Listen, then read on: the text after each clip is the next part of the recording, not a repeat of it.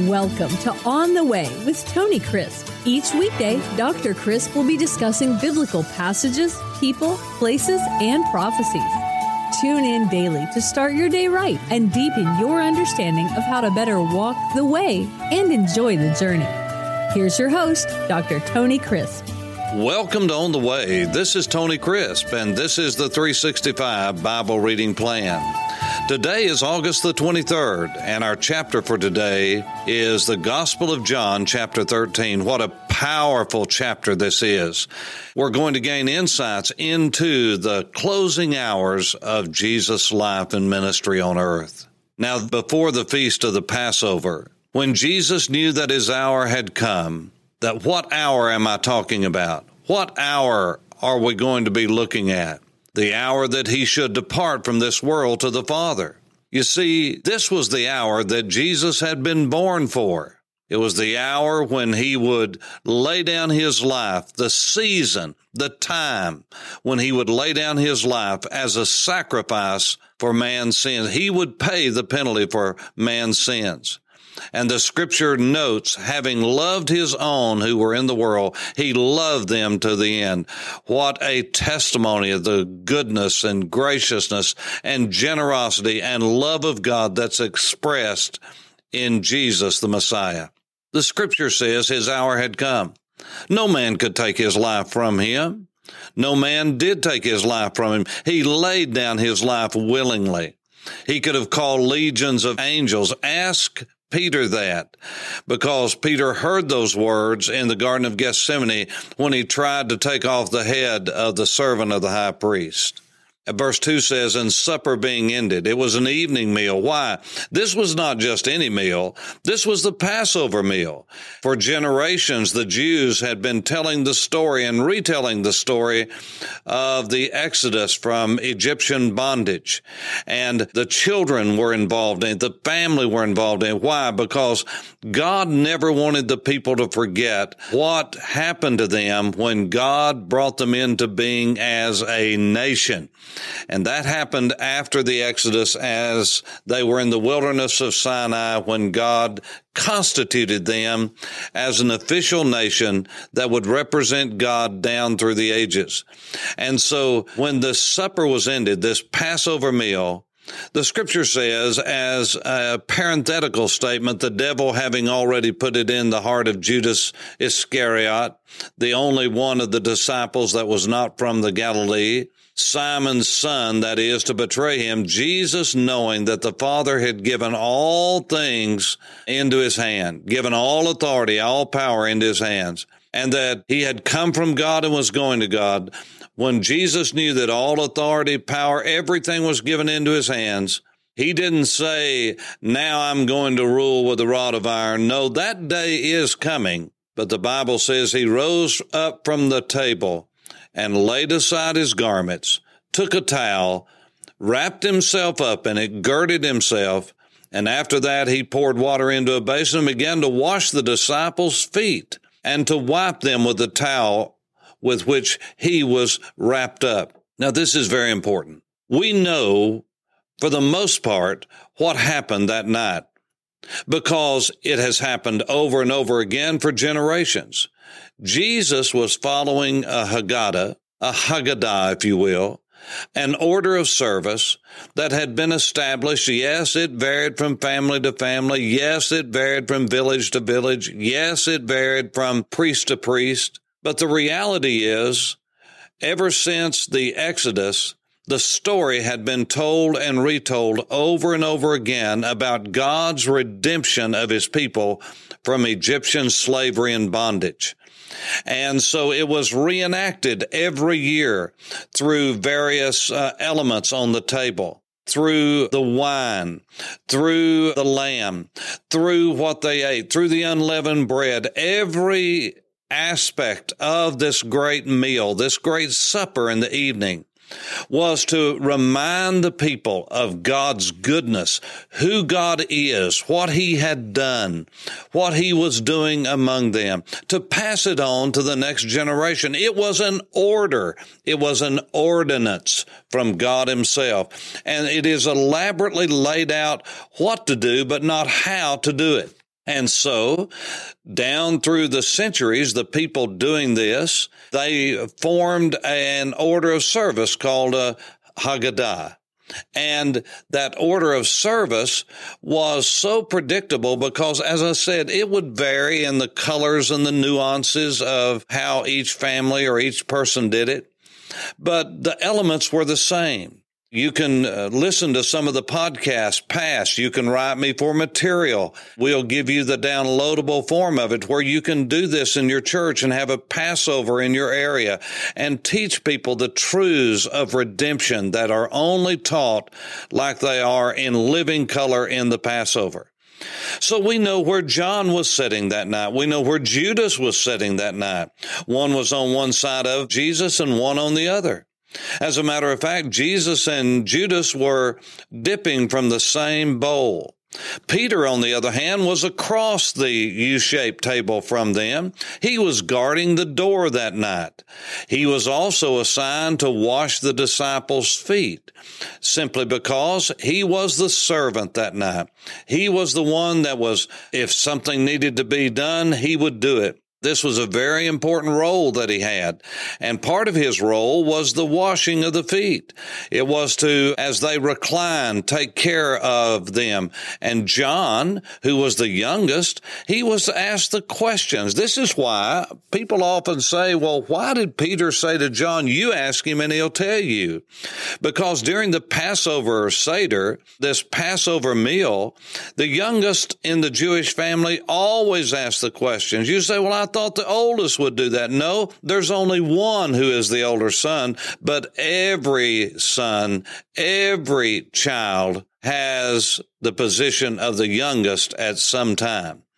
And so the youngest always asked the questions. Why? Because this was a meal to pass on to the next generation. How do we learn best? By participation. And so this was done every year the same way. So much so because repetition is the mother of learning. And there were all of these glorified object lessons, all of this sensory perception and touch at the Passover. Everyone had a place. Everyone had an element of participation. Everyone. And John was the one that was assigned to ask the questions. Why? Because he was the youngest. And so as people were asking, well, am I the one that's going to betray you? Because Jesus had said, one of you will betray me this very night. And so they began to talk among themselves. Is it you? Is it I? Are we going to? No. And so Peter looked over at John. He was across the table from him, literally on the other side, the other table. And he looked at John and said, you ask him. He probably didn't do that loud. Everybody was talking. It's what you do at a meal. They were fellowshipping. They were talking about what everything was going on, the different elements of the supper itself. And so Peter said, you ask him. He'll tell you. Why? Because John was assigned to ask the questions. And so he said, Lord, who is it? He just leaned back. You see, they were reclining. That's what free men did. The Lord's table was not like Da Vinci's painting where they're all sitting straight up and at a long table, one on one end, one on the other. No, they were reclining. It was a beautiful picture of free men. Why? Because they had been brought out of Egyptian bondage and slavery.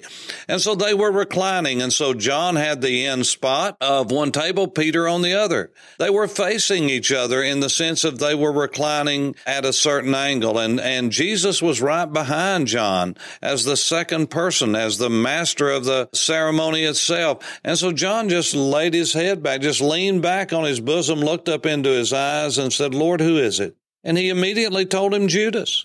He said, the one that is dipping in the bowl with me, and that would have been Judas. Everyone knew who it was because John asked him. And if they could hear, they could hear it. If not, then they got the point after a while because it became obvious. But when Jesus had finished with his part of leading the supper and everything had been done, he stood up and he took a towel and he took a piece of cloth and covered himself. And then, the scripture says, when he realized that everything had been given unto him, that now the last domino had fallen, the meal was finished, the great thing that they were doing had come to an end. Then the scripture says that Jesus began to wash the disciples' feet. Peter said unto him, Lord, are you washing my feet? Why would he say that? Why did Peter say that? Was it because he had a big mouth? No. Because he was the leader of the disciples? No. It was because it was his duty that night to do it, and Jesus was infringing upon his duty, and Peter was taking that seriously. He said, Lord, are you washing my feet? The unwritten word was, I'm supposed to be washing your feet. That was his assignment that night. And Jesus answered and said to him, what I am doing you do not understand now, but you will know after this. And Peter didn't. And Peter said unto him, you will never wash my feet. That is evidence of what Jesus had just spoken is true. Peter didn't get it. And so he said, you will never wash my feet. And then Jesus answered him and shocked him.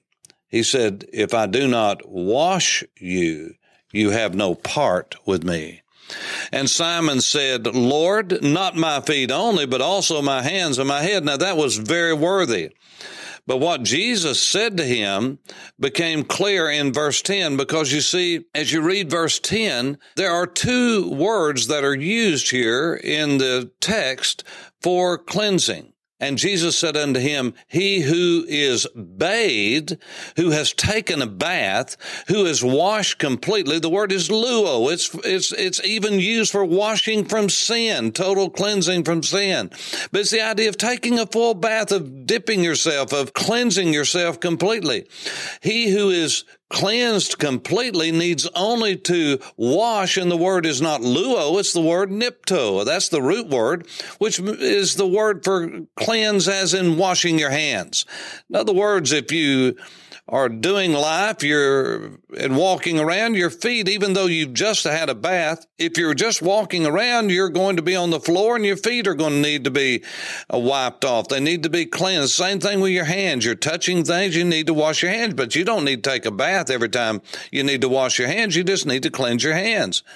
So Jesus said the one who has been washed, has been cleansed, doesn't need to wash everything, just his feet. Why? Because you're already completely clean, but you've been defiled. You've gotten dirty. So let me wash you, Peter, and you'll be clean. And he said, you are clean, but not all of you, for he knew who would betray. And therefore he said, you're not all clean.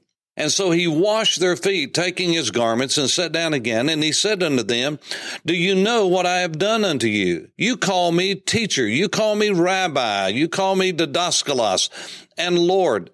And you say, well, for I am. For I am. Jesus said, I am Lord.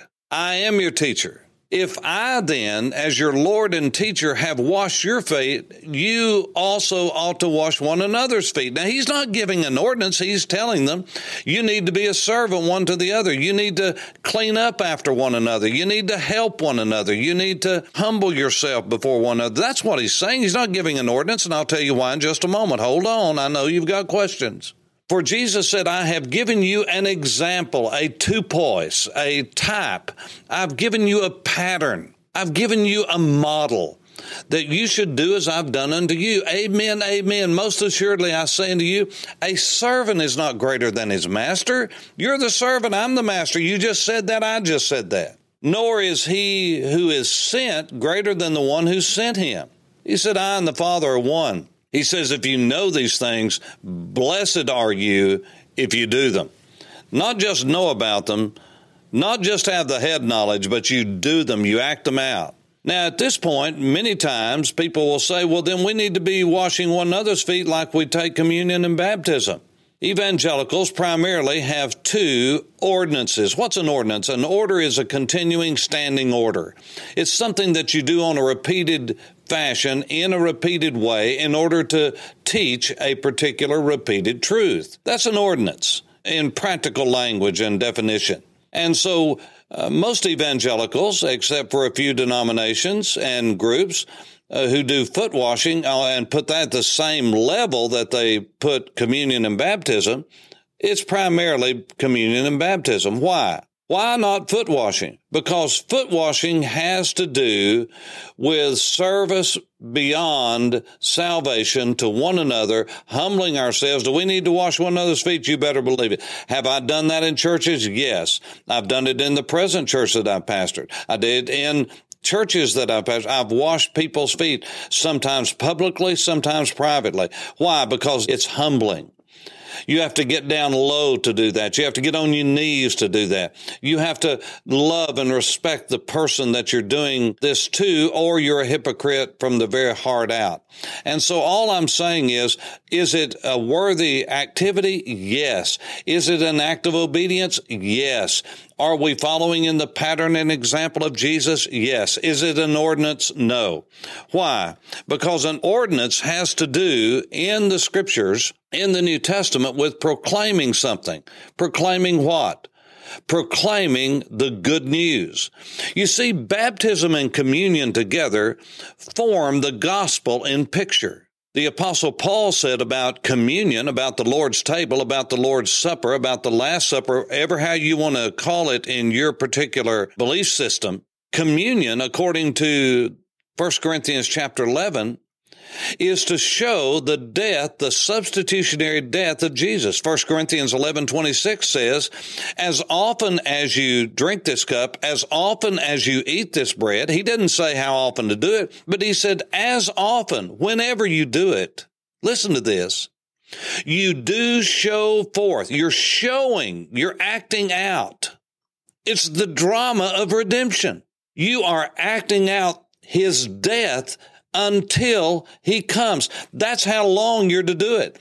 You're to do it as often as you do, ever how often that is. It's not prescribed that every time you gather together. Was that the pattern of the New Testament? Yes. Is that the way that they did it in all places at all times? Every time they gather together, we don't see them doing this, but it was a regular basis. Why? Because it is an object lesson, just like the Passover is an object lesson. It's not an end in itself. It's a means to an end. It's a means of teaching. Every time we have communion, we emphasize the substitutionary death of Jesus, his atonement. Well, what about baptism? Baptism, when you go under that water, you see, baptism is symbolic of a grave. It's a watery grave. And every time you go under that water, you are showing the Lord's death, his burial. When you come out of that water, you're showing his resurrection. That's what Romans chapter 6 and verse 4 says. We are buried with him in baptism unto death, and we're raised to walk in a new kind of life. We show his resurrection. We are identified with his death, his burial, and his resurrection, but specifically his burial and resurrection. So communion, the Lord's table, shows his death, his substitutionary death. Baptism shows his burial and resurrection. The two together show the substitutionary, vicarious death, burial, and resurrection, that Jesus died for our sins. He was buried. He rose again the third day. Now, what is the good news?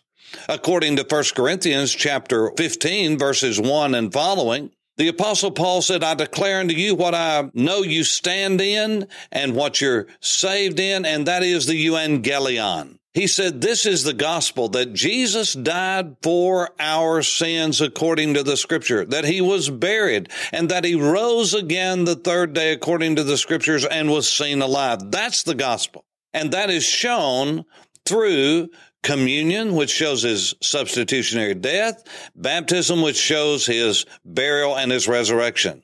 Now, foot washing is a great thing to do, but it has nothing to do with the gospel. It has to do with the Christian life. And that's why Jesus set the pattern for that. The gospel is how we enter into the Christian life, and that is portrayed through baptism and communion. But foot washing is how we show how we serve one another. Jesus was Lord of all, yet he humbled himself and served his fellow believers, his fellow man. He served those who were his followers. Certainly those of us who are just followers, not Lord, but followers, should humble ourselves and serve one another. I pray that this is a blessing to you as you walk on the way. This is Tony Crisp. Thanks for listening to On the Way with Tony Crisp. Tune in every weekday for information on biblical passages, people, places, and prophecies. Fridays are for your questions. Email your questions to questions@tonycrisp.org. Then just listen for your question to be answered on Friday's podcast. That's questions@tonycrisp.org. Thanks for listening and have a blessed day on the way.